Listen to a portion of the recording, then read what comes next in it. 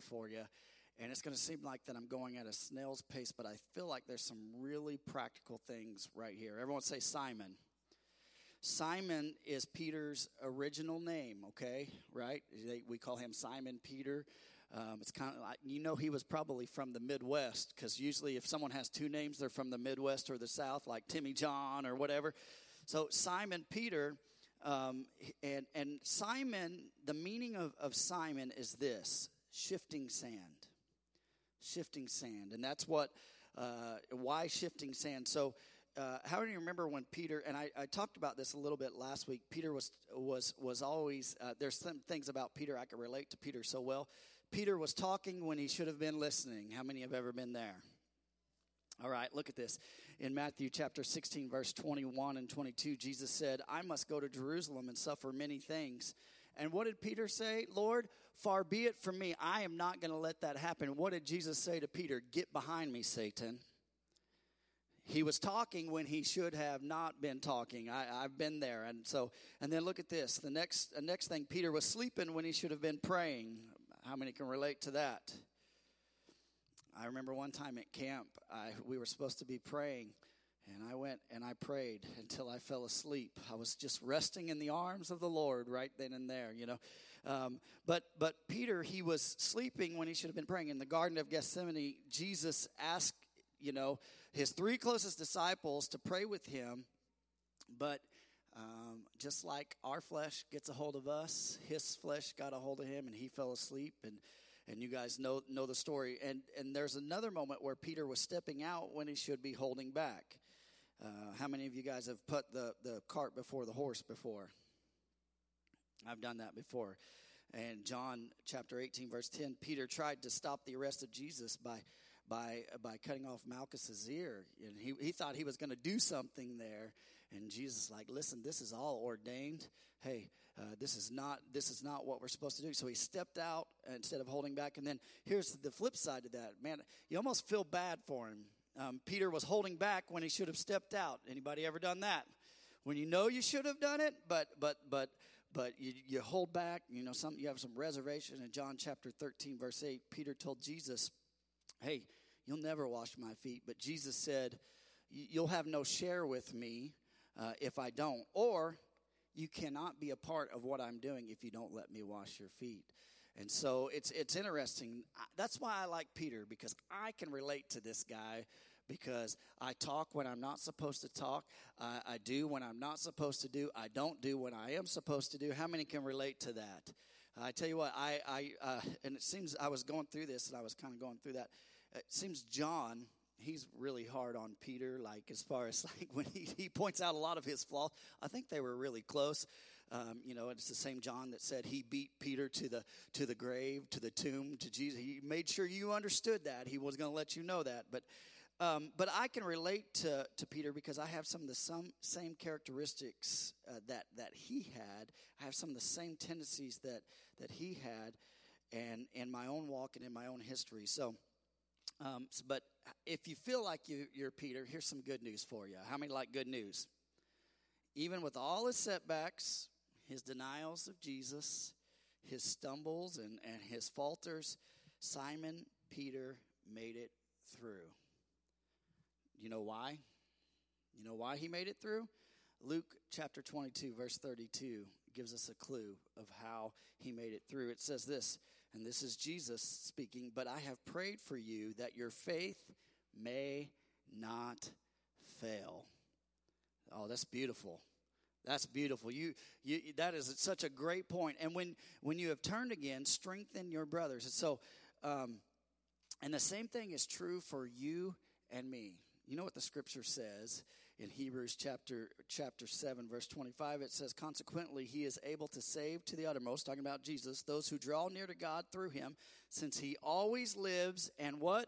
Makes intercession for them. Do you know that right now, in the middle of your trial, in the middle of your situation, Jesus is sitting at the right hand of the Father, praying and interceding for you?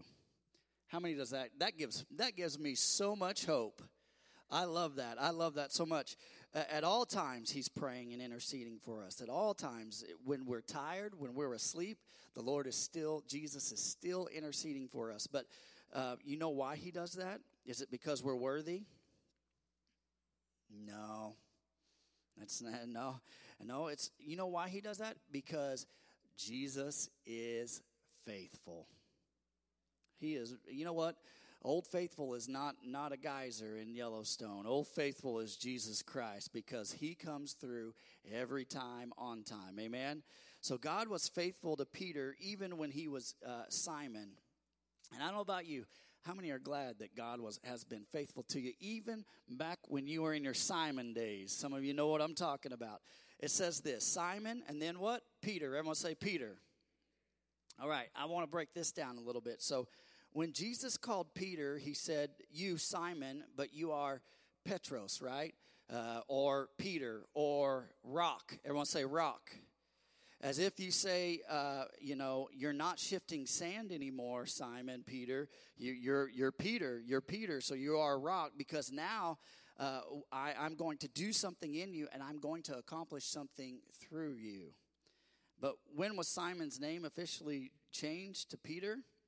It was in Philippi, and it's interesting to me, Caesarea Philippi, in Matthew chapter 16. I'm going to read this verbatim right here. Chapter 16, it's not going to be up on the screen. It says this. And Jesus is having this conversation with his disciples. I love this bit of scripture. There's so many nuggets of truth in here. And if you can grab onto this is life-changing, okay? Look at this. In verse 13, the second part of verse 13, it says, who do people say that the Son of Man is? And they said, some say John the Baptist, others say Elijah, right? Others say Jeremiah or one of the prophets. And he said to them, but who do you say that I am? And look at this, verse 16, I like this. It says this, Simon Peter, everyone say Simon Peter. All right, replied, you are the Christ. I love that. You are the Christ, the Son of the living God. Verse 17. And Jesus answered him, and he said, blessed are you, Simon, the son of, I lost my place. Blessed are you, Simon, Bar-Jonah, that's his father, for flesh and blood has not revealed this to you, but my Father who is in heaven. Verse 18. And I tell you, you are Peter. Everyone say Peter. And on this rock I will build my church, and the gates of hell shall not prevail against it. Verse 19, I will give you the keys of the kingdom of heaven, and whatever you bind on earth shall be bound in heaven, and whatever you loose on earth shall be loosed in heaven. Jesus throwing some hard punches right there. I love this.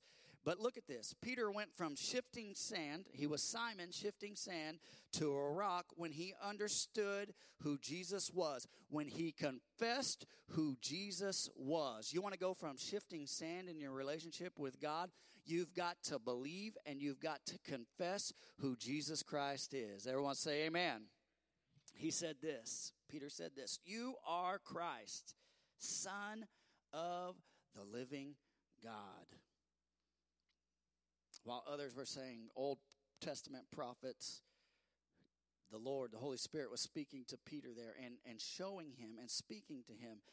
Peter's identity was discovered that day. It was his confession that revealed it. And maybe you're still searching for your identity. You know what's interesting? There's a lot of people who are still searching for their identity. Sometimes there's 50, 60-year-old people that are still trying to figure out who they are. And if that's you, hey, that's okay. Can I tell you something? You'll never realize who you are until you realize who you are in Jesus Christ. That's the true identity that you need. Simon didn't know who he was until he made this declaration here, this confession, and then Jesus spoke something powerful over his life. And how many knows that when Jesus speaks over your life, it will come to pass?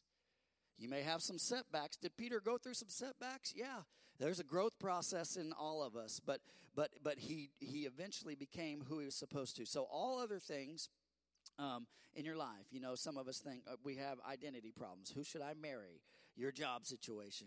Should I drive this car or this car, right? Some of us think our identity is based in the car that we drive. That is not true, all right? So check this out. So, but God, He's working in us, but our identity is in Christ and Him alone. Amen? Can I tell you something? This is what happens when we confess who Jesus is. There's a realization within us.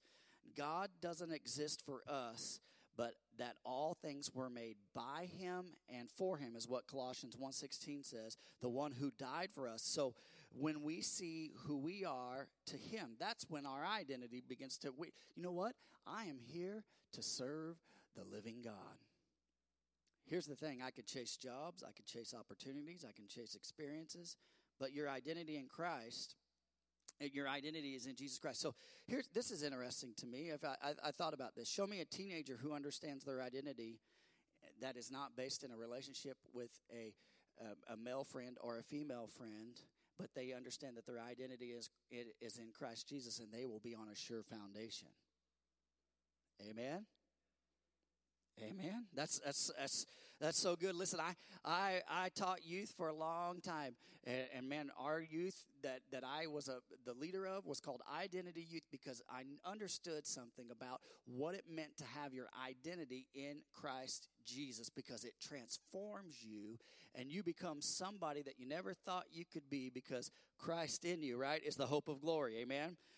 How about this? A mom who understands her purpose is to please Christ more than pleasing her family.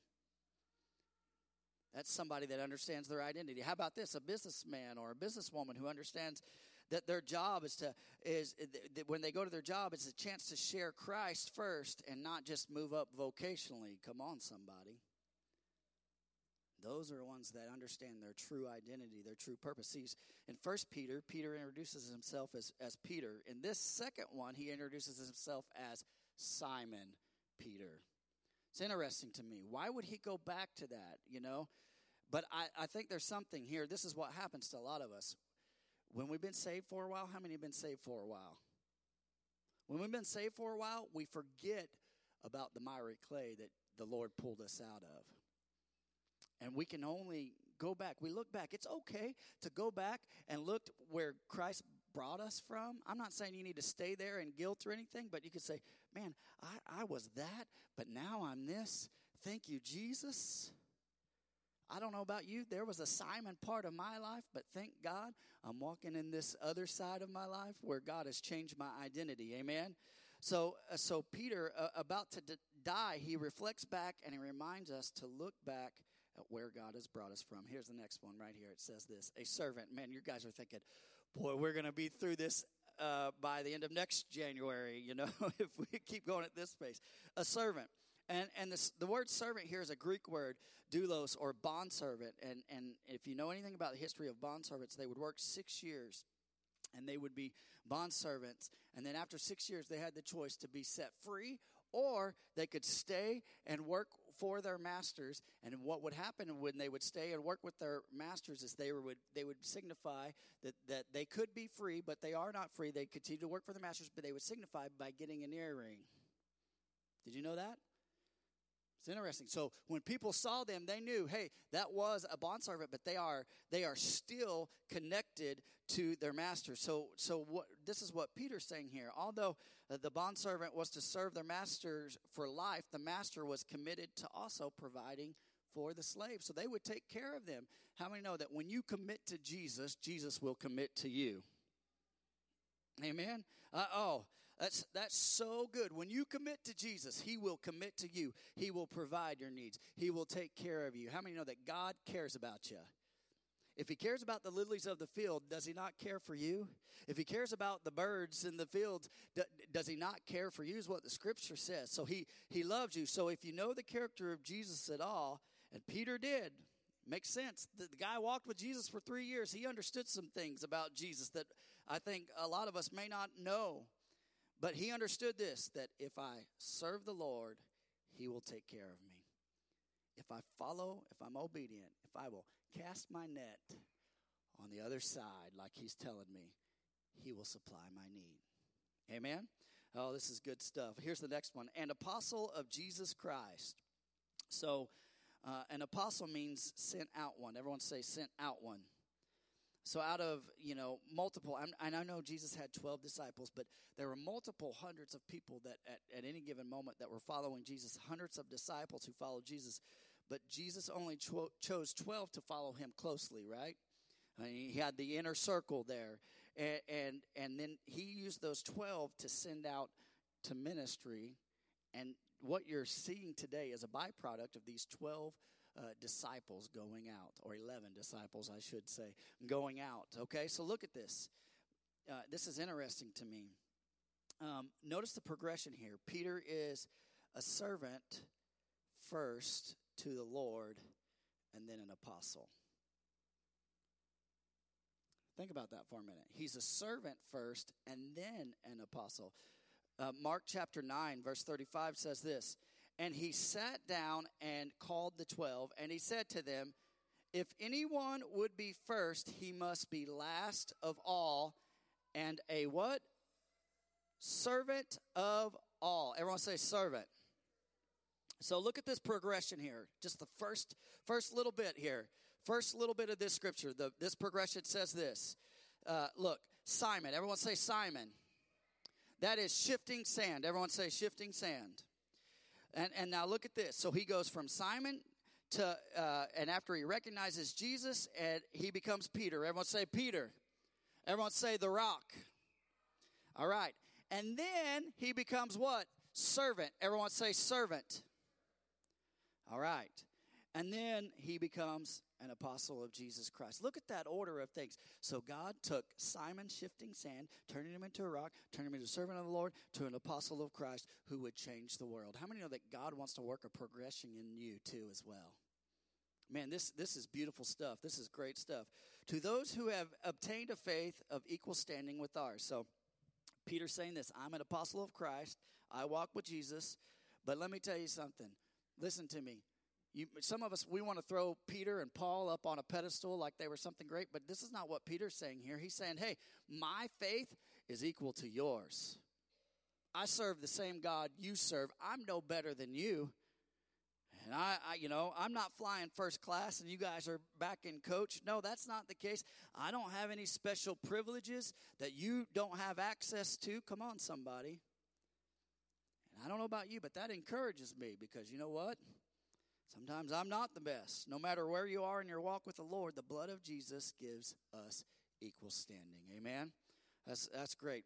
By the righteousness of our God and Savior, Jesus Christ. So Peter is calling Jesus, the one whom he walked with for 3 years, God. He has put it out there. Hey, it's all about Jesus Christ. He is God. He is the Christ. Verse 2. Everyone say, man, we're on verse 2 already, 20 minutes in. May grace and peace be multiplied to you in the knowledge of God and Jesus our Lord. So the more knowledge of Jesus Christ you have, the greater understanding you'll have that God is truly a God of grace.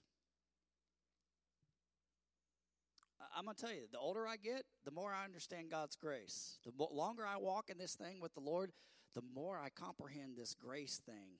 I mean, and God's revealing this to me, just daily and daily. So, how many remember Billy Graham? Yeah, anybody ever heard of that guy? Okay, Billy Graham, when he started his ministry, when he was a young man, he was referred to as God's machine gun. You're throwing truths out there, right? But here's what happened. As he grew in the knowledge of Christ, he became more grace-oriented. And I love this phrase, he became seasoned with grace. You know what I love? To be around pastors who have served for a while, because there is a seasoning on them that is just, I love to be around because it's just seasoned with grace. And they just seem to know how to just make every situation work. Well, this is going on. Well, it's going to be all right. God's got this. And you just know, right? Oh, but here's what Billy Graham did. He preached without compromise, but he was seasoned in grace. And he stated that as he grew older in the Lord, he was amazed more and more by God's grace. So the older you grow in the Lord, the more grace-oriented you'll be. Amen? So look at this. Verse number 3. His divine power has granted to us all things that pertain to life and godliness. Everyone say, buckle up. All right, this is a bit of good scripture right here. This is good scripture right here. So his divine power has granted to us all things that pertain to life and godliness. So Peter's saying this: God has given us all that we need to live a life of godliness. Let me repeat that for the people in the back, all right? I'm not picking on the people in the back. Peter is saying God has given us all that we need to live a life of godliness. Or, here's the old-fashioned way of saying this, or above the reproach of sin. Oh, Peter coming out. This is radical, right? This is radical for us because we have, a lot of us have not even grasped this in our own mind. See, we're looking for the key to life or something to magically unlock life's secret, the combination or the padlock of goodness or godliness. But Peter says this: God has already given us all the things that pertain to life and godliness. How about this? I'll give you a little example here. Think about a baby, a healthy baby that's born, right? All the necessary organs, everything's working perfectly fine in a young baby. Are those organs small, right? And maybe they need some care at the beginning. But you start feeding those organs, and you start feeding that baby begins to talk. That baby begins to crawl. That baby begins to walk. And before you know it, that baby becomes, an elementary student. And then that baby becomes an adolescent. And then that baby becomes an adult. I've watched it in my own life, with my own kids. What am I saying? The organs were always there. They were just developed. Listen, God has given you everything you need to live a godly life. It's already there. You just got to develop it. You got to develop it. So some people spend their whole life reading books, and there's nothing wrong with books, and I believe that there are very great Christian authors out there, and there's some great things that can unlock some spiritual awakening. But here's the thing. We can simply grow in the knowledge that we already have been given everything we need to live abundantly and godly. So how so? You got to read on right here. Through the knowledge of him who called us to his own glory and excellence. So here's what happens. We grow as we get to know the Lord in, you ready? You can write these down, your note taker. Prayer, the word, worship. Maybe it's morning by morning. Maybe it's day by day. Maybe it's evening by evening. The more that we know him, the more we learn how this pertains to a life of godliness. How are you supposed to know how to act like the Lord and live in a godly form if you don't have a relationship with the Lord and you're not fostering that relationship with the Lord? A lot of us, we want our relationship with the Lord to be one-sided. Lord, give me. God said, no, I've put everything in you to develop that. You can live above the reproach of sin. So the word, it's as interesting to me. The word glory here is an interesting one. In the Hebrew, in the Old Testament, we know this word glory is kabod. Everyone say kabod. And that means weight or heaviness. It means substance. It's the opposite of cotton candy. Why do you spend $5 on cotton candy that just disappears in your mouth? I'll never understand that, right? But kabod, there's substance to it. And the Lord has called us to a substantial and meaningful life.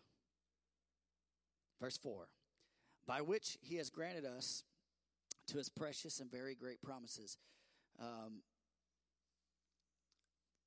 You ever heard a teacher say that they'll show you great promises? You ever heard a teacher say that? I don't know, maybe not. Or maybe this. How about this? I mean, Micah, you could probably relate to this. You have piano students, and you may see a student and go, you know what? This student has great promise. I feel like that they have the ability to be a great piano player, but, there's just a little bit of work that has to be done. How about this? Or a coach tells you about your kid. Man, they show great promise. You just need to keep working this out with them. But here's the question. They may show promise.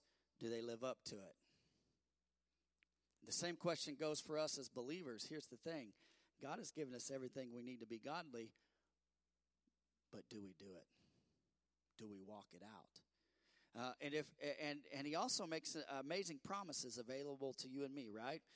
The Bible's full of all kinds of promises for you and for me. Do we walk those out? Do we live those?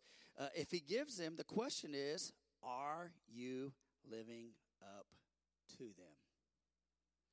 Next part of that verse says, so that through them you may become partakers of the divine nature. So partaker there, a person who consumes or indulges in something. I am a partaker of dessert. I am a partaker of the food at the Christmas banquet the other day. I am a partaker in that. So how do we do this? We partake of the divine nature through the promises he has given us and through the knowledge of him who gave himself for us. Next part of that scripture says, having escaped from the corruption that is in the world because of sinful desire. So how many would say that the world is chaos? How many would say the world has craziness, right? The chaos and the craziness of this world can be traced to one thing.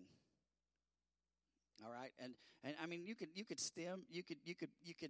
lead it out of this, but this is what it is right here. And I mean some of this may stem from pride, but look at this. This word is this: lust. Everyone say lust. You know what lust is? We always think of it in a sexual way, but you know what lust is? Wanting more. Lust is a consuming fire. It just wants more.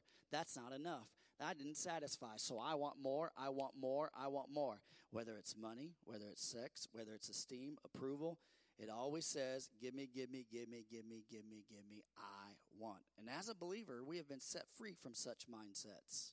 Did you know that? We've been set free from those things. We've all been delivered, but because the scripture tells us in John 8:36 that whom the Son has set free is what? Oh, come on, say it again. You are free indeed. When you ask Jesus to wash your sins away, he sets you free. Some of us want to go back to our old mindsets and our old ways of doing things. But here's what happens when we're free. It's what sets us apart. The world looks at us crazy and say, you don't act the same way. You're not using the same vocabulary that I am in front of my 8-year-old kid in this pizza store right now, dropping, cuss words ever so often. You're not talking that way. You're being patient with your kid. You are being kind. You are a generous person. I don't understand you. Why are you the way that you are? See, our behaviors, they're different than the world. So look at this. Verse 5 says this: for this very reason, and the King James Version says, and besides this, sounds like kids in an argument, and besides this, right? And besides this, or in light of this, another way to say this is this: there's a cause and effect in play here. This is what's happening, okay? Besides this, in light of the fact that we have everything we need to live a godly life and live a life fully, we have been given hundreds of promises, and the Word of God is so gracious. The fact that we are free from the grip of lust, so we are to be those who add their faith diligently every day. Amen? All right, look at this. Make every effort to supplement your faith with virtue. Man, this is some good teaching right here. And I'm not saying it because I'm doing it. I'm just taking what the Word of God is saying right here. Peter says this: you have faith, now go for virtue. You got faith? Now go for virtue. Well, what do you mean by that? What's virtue? Go for moral excellence. That's the definition of virtue. Go for moral excellence, that when people see you and say, that person is living above the reproach of sin. That means that, oh man, boy, don't throw stuff at me. That means that some of the popular TV shows that are on right now, you ought not watch. Ooh, don't throw anything at me. That means that what the culture deems as good for your soul is not always good for your soul. Oh, here's another one. How about this? That means that when they give you the wrong amount of cash back and they over give you too much money back, that you have the integrity to go back and go, hey, you gave me $10 too much, rather than walking away and saying, I got them. So why should I live with high moral excellence? You know why? It is good for my soul. It's good for my soul. It doesn't save me, but listen, it is good for my soul. And here's the other side, flip side of that. It's good for me, but it's also good. I'm a good witness for the Lord when I live with high moral excellence. But I let my yes be a yes and my no be a no. Look at this next part of Scripture says, and virtue with knowledge. Everyone say virtue with knowledge. Why is virtue before knowledge? Well, I believe it's because we don't carry a high moral if we don't carry a high moral excellence in our life, it opens doors for our minds to be cluttered with sinful things. If we don't carry that high in our mind and we add knowledge, so here let me give you some examples here. How about this? When we fill ourselves with all kinds of knowledge, maybe different things, violence on TV, whatever. Your mind only has so much capacity. Some of you are like, I know that's right. Some of you wives are like, I know that's right in my husband, right? Your mind only has so much capacity, and oftentimes we're filling it up with everything, with everything that we shouldn't fill it up with, and not with what we need to fill it up with. So, and it can only be filled with so much. But here's what happens when we have a junk food diet in our minds, right? How many know junk food's bad? How many know it takes a long time to work off a thing of fries? All right. When you have a junk food diet in your mind and you begin to fill your mind with pornography and with media and with shows and music, is all that stuff bad? I'm not saying it's all bad, but you begin to fill it with garbage. It doesn't leave any room for moral excellence. It doesn't leave any room. And then what happens is our knowledge becomes murky because we're mixing oil and water. And how many know you know it just doesn't work? And moral excellence makes room for us to take in the Word. And when we have moral excellence, we begin to read the Word of God, and it begins to replace things like media and movies and those things. And what happens is the Word of God begins to gain a foothold in our life, and the knowledge of the Lord begins to take hold of us. And we begin to walk freer and freer and freer. Oh, come on now. How many of you, it's like taking the garbage out of your garage. How many like a good spring clean in your garage? Go through there, get rid of a bunch of junk so you can buy more junk and put in there, right? No. What you're supposed to do is take all the junk that you don't use out of there and then go in and organize that thing so you know where everything's at. Amen? It's good knowledge. So look at this, verse 6. And knowledge with self-control. Everyone say knowledge with self-control. So the key here is that when I gain knowledge, my tendency is to say, hey, I have this knowledge, so now I've got this under control. Anybody ever, that's me. I've been there. Hey, I know how this works. I got this under control. I remember there was a young man when I was a youth pastor, and he was helping us out, and he had such a burden for the lost. And he said, hey, Pastor, I really feel this need to reach these lost people, and so I'm going to go into the bars, and I'm going to go witness to people. And I said, you better not. He said, why? I said, because, listen, you're in a vulnerable place. You have knowledge, but listen, you're in a vulnerable place here, and you're going to lose self-control in this process. And what happened? You know how the story ends. He started with good intentions, and next thing I know, I found him over and over, and just stepping back from the will of God, falling into depravity. So I look at that and I say, Peter, he's warning us here, and he's saying, hey, we can gain knowledge, but we must be sure that we don't get caught up in a Pharisee mindset. Here's the flip side of that. When you get a Pharisee mindset where you think that you're superior to others because I am keeping all of this going, right? You know the story, right? Oh, I love the tax collector in that story where he's sitting there and he's saying, woe is me, a sinner. I don't deserve this grace and mercy. So he's saying this. There's two things here. Knowledge, man, it can puff us up or it can bring us down. And we can indulge ourselves in ways that will destroy us. Here's the next little bit. It says, and self-control with steadfastness. Everyone say self-control with steadfastness. Although I have self-control, I'm disciplined or I'm temperate. If I'm not careful, I can become impatient with those who aren't. Come on. So therefore, I got to add patience to my life with self-control. How many of you guys lose your patience sometimes?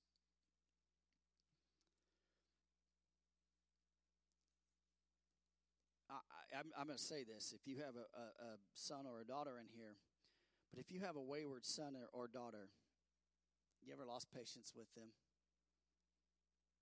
You ever get frustrated with them because they're not making the right decision? They're not making good decision. You know what? This is a good little bit of scripture for you. It takes a good deal of self-control to remain patient with them. Amen. So look at this. In steadfastness with godliness. Everyone say godliness.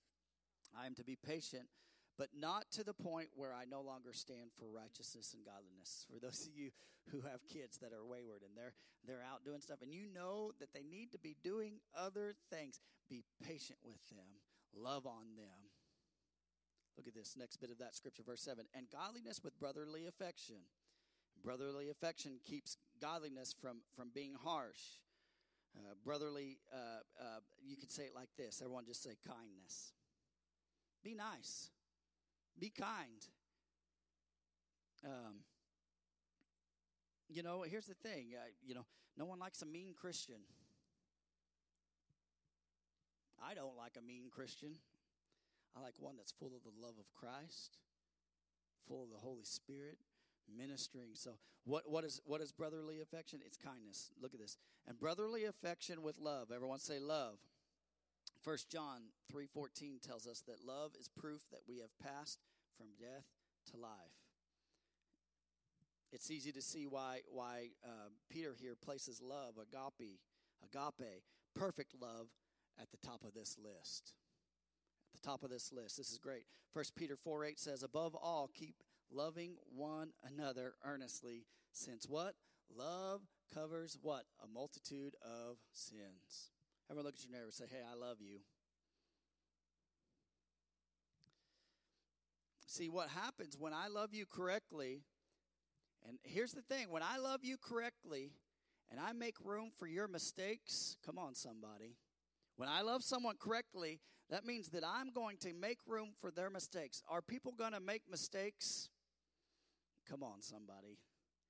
There's going to be times where people are going to, they're going to have to ask for forgiveness, and we're going to have to make room for people when they let us down. Anybody ever had a friend let you down? Ooh, doesn't that hurt? Anybody ever had your spouse let you down? Ooh, doesn't that hurt? Doesn't that frustrate? Here's what happens, though. My job is to always love through those processes. Verse 8 says this, for if these qualities are yours and are increasing, they keep you from being ineffective or unfruitful in the knowledge of our Lord Jesus Christ. So if you feel barren, anybody ever, you feel spiritually dry, if you're going through a dry season in your walk, the Holy Spirit inspired Peter to tell you these things. Start being kind to people. Start walking in self-control. With the help of the Holy Spirit, of course. You know what? Yeah, you're not going to do it all on your own. Start being patient. Oh, I like that till you said that one, Pastor. Oh, here's the tough one. You ready? Go for moral excellence. I didn't get any amens on that one. Go for moral. The degree to how you put these into work in your life will be the degree to which you are fruitful and productive in the knowledge of the Lord. Maybe you have some barriers in your life right now. Listen, you put these things to work. Listen, there's so many good things in this little bit of scripture. In John 15, it says this. Jesus said this, abide in me and I will what? Abide in me and I will abide in you. A branch cannot bear fruit on its own unless it abides in me. You can't do it on your own. You're going to have to lean into the Lord. We must abide in the one who all of these traits exist. All of these traits exist in the Lord. And you want to start talking and being a good witness to the Lord and having these traits right here, you got to get connected to the one who already has these traits. And those things will begin pumping out of you, and people will start saying, man, that person's kind, that person's patient, that person's loving. Abiding in him daily, they'll be incorporated in our lives. Verse 9 says this, for whoever lacks these qualities is so nearsighted that he is blind. Everyone say blind. Having forgotten that he was, thank you, that he was cleansed from his former sins.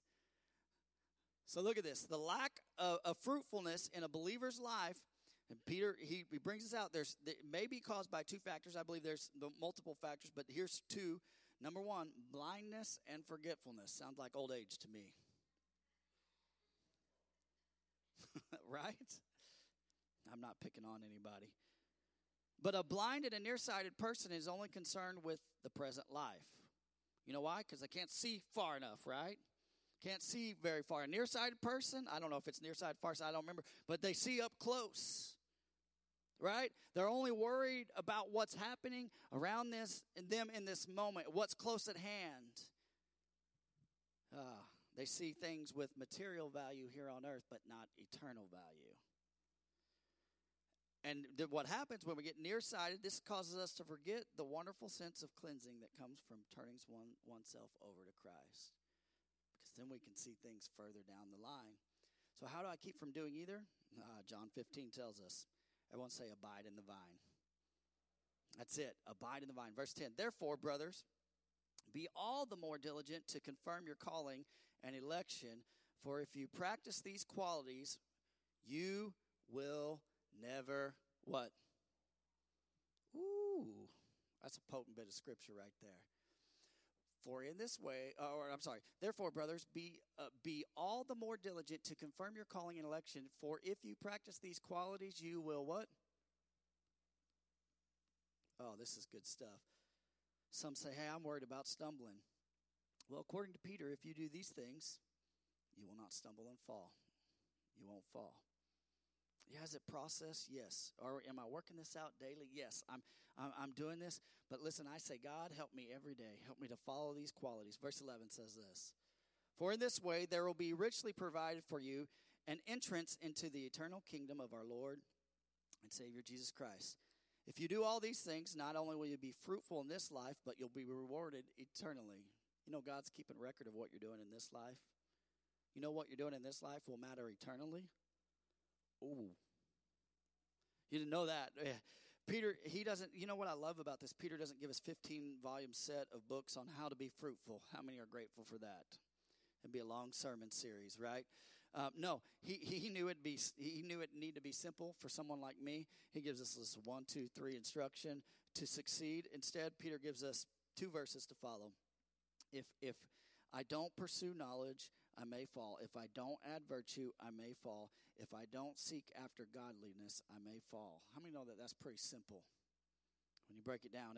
If I do these things, I won't fall, and I'll be rewarded eternally on top of that. So this kind of teaching tells me, I love this kind of teaching because this kind of teaching tells me that I can live above the reproach of sin. I can walk this thing out daily, not in my own strength, but if I stay connected to the vine, the big vine, guess what? It flows in me. Look at this. And you know, the scripture tells us that there's a difference between barely making it into heaven and someone who richly, abundantly makes it into heaven. Look at this in Revelation 22:12. It says that the fruitful and the faithful living here will be rewarded by greater privileges and rewards in glory. Interesting, right?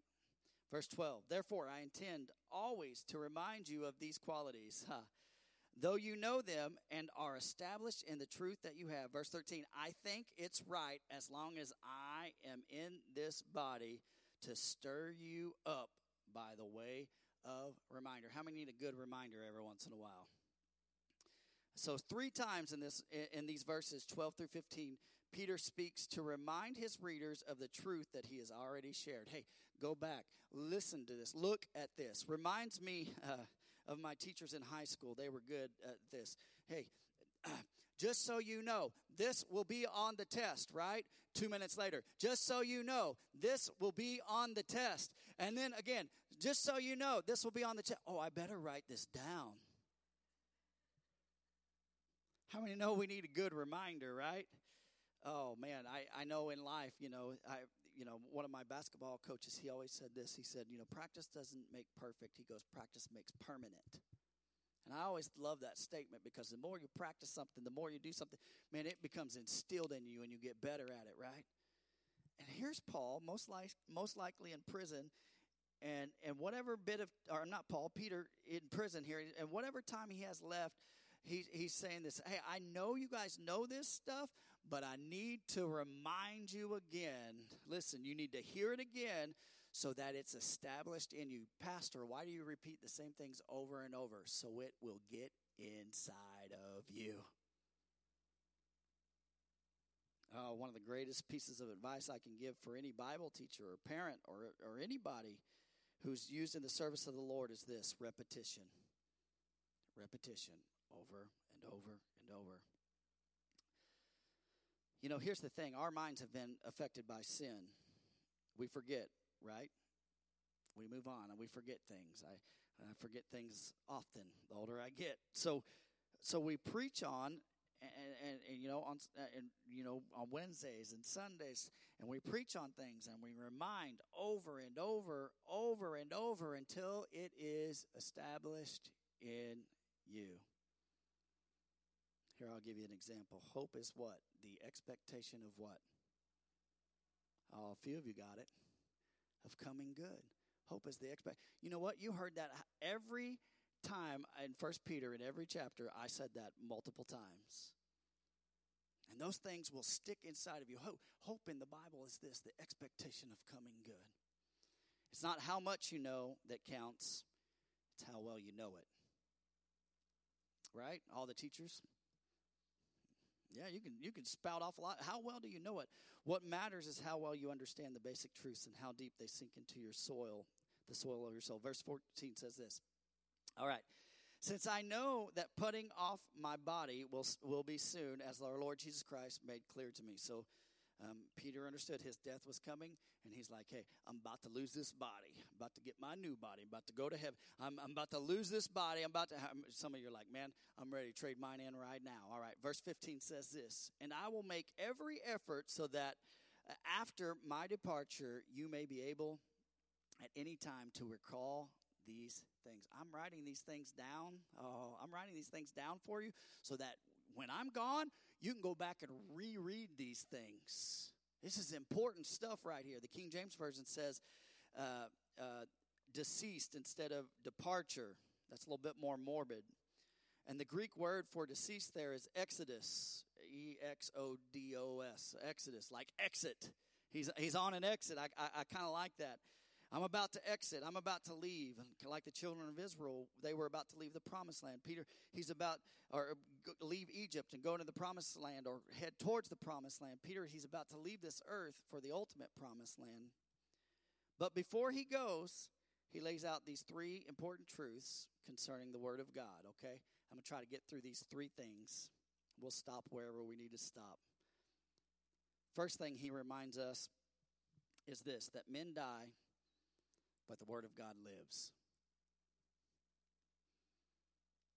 How many have a favorite preacher? You don't have to say it's me. It's all right. I understand that. Thank you, Dustin. You're sweet. Listen. Can I tell you something?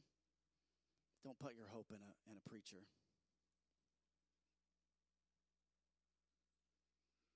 Preachers fail. Preachers make mistakes. Preachers are humans. They're not perfect. I know that's hard to believe. Don't put your hope in a preacher, because here's what happens. Eventually that preacher is going to die. But you know what keeps going? The Word of God. Many preachers have died over the last 2,000 years. Many, many mighty men of God have died. The word of God keeps going and going and going and going. Look at this. Verse 16 says this. For we did not follow cleverly devised myths when we made known to you the power and coming of our Lord Jesus Christ, but we were eyewitnesses of his majesty. So we're not following fables here, Peter's saying. We're not following myths. We're not superheroes. We're not following zodiac signs. Come on, somebody. We're not following fads. We're not following theories. Peter says, hey, listen, I'm an actual eyewitness to this Jesus Christ guy. I was there. I felt him. I denied him. He went to the cross. But guess what? When he raised from the dead, I was there at the tomb. I saw him ascend into heaven. I saw him fulfill his promise in Acts chapter 2. Look at this. Verse 17 says this. For when we received honor and glory from God the Father, and the voice was borne to him by the majestic glory, this is my beloved Son, with whom I am well pleased. Verse 18, we ourselves heard this very voice born from heaven, for we were with him on the holy mountain. So Peter is referring to the transfiguration, right? And Jesus' deity is shown through his humanity in this moment. It's a beautiful bit of scripture, right? So imagine this. Imagine being Peter and hearing the voice from heaven. And there's Jesus, transfigured, glowing. And then all of a sudden, here's Moses. And then there's Elijah. Can you imagine being a part of that? I would just be like, what in the world? This is amazing to me. And so it would be an awesome spectacle to see. But here's what would have been Peter. He experienced this. But this is what he said. There's something even better than that experience that I had. Look at this, verse 19. And we have the prophetic word more fully confirmed. Everyone say, more fully confirmed. Peter is saying experience is great, but we have a greater confirmation than just our experiences. All right? If I were to ask you this, I'm going to ask a tough question here. If you had a moment to be with Jesus at the transfiguration, to see Moses and to see Elijah and hear a voice from heaven and be part of that, or have the Old Testament in your hand, what would you pick?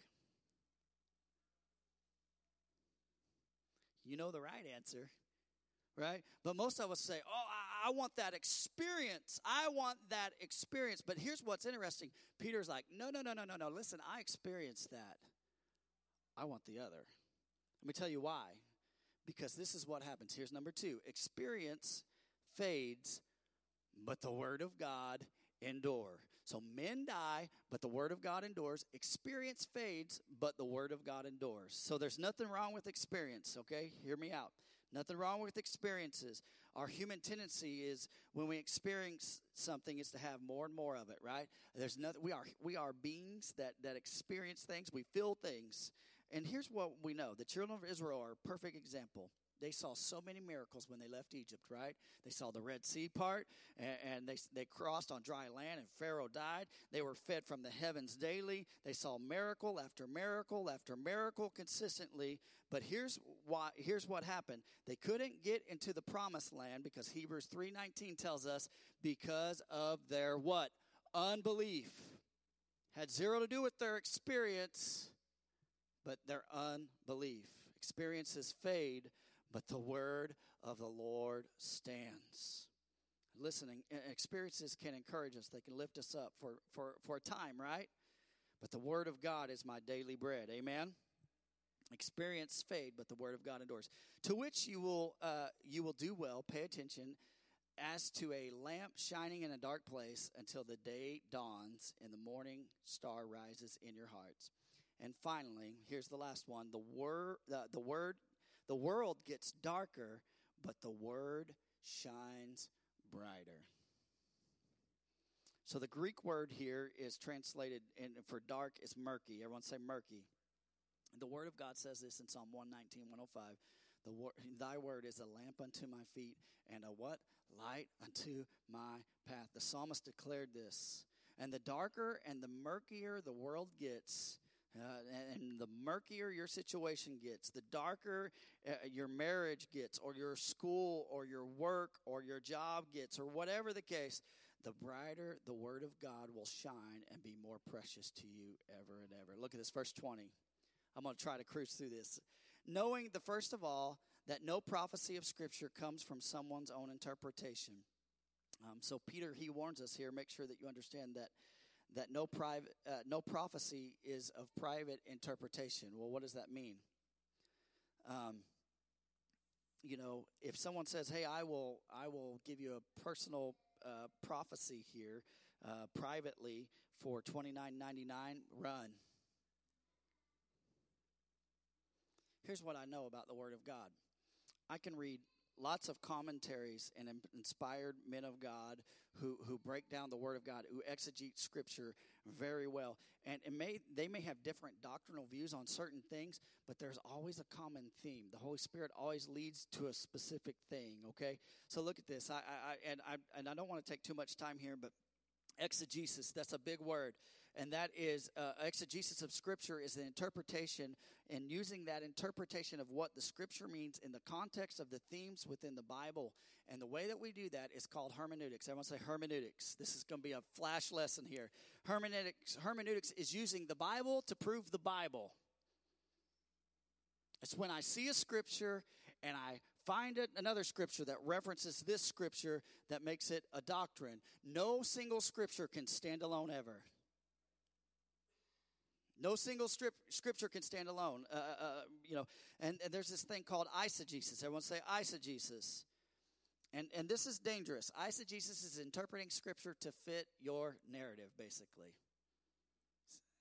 And people do this often. And my prayer is this: God, help me to not fall prey to this. God, lead and guide me. Here, I'll give you a quick example. If I were to read the book of Daniel, and I told you that the church, the Scripture tells us in Daniel that we should pray 3 times a day, in the morning, and at lunchtime, and at nighttime, and we got to open our windows and we got to face Jerusalem.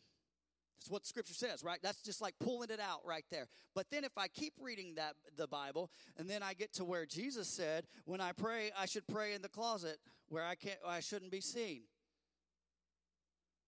And then I keep reading a little bit further, and Paul instructs not to pray 3 times, but to pray continually. I'm saying all this to say this: no Scripture stands alone. We use Scripture to prove Scripture. That's what we do. Listen, there's the different variations of preaching. There's topical, there's expository, but when we go through this line by line, it is very hard to mess up. All right, look at this, verse 21, last verse. Everyone say amen.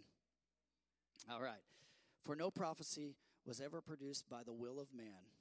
Everyone say it's only by God. But men spoke from God as they were carried along by the Holy Spirit. So 1,000 years before Jesus came, men were inspired by the Holy Spirit to prophesy about the coming Messiah. I love this. We're in Christmas season. I promise I'm almost done. David prophesied that the Messiah's hands and feet would be pierced in Psalms 22:16. Isaiah prophesied that the Messiah would not open his mouth to defend himself when he was tried on false charges, Isaiah 53:7.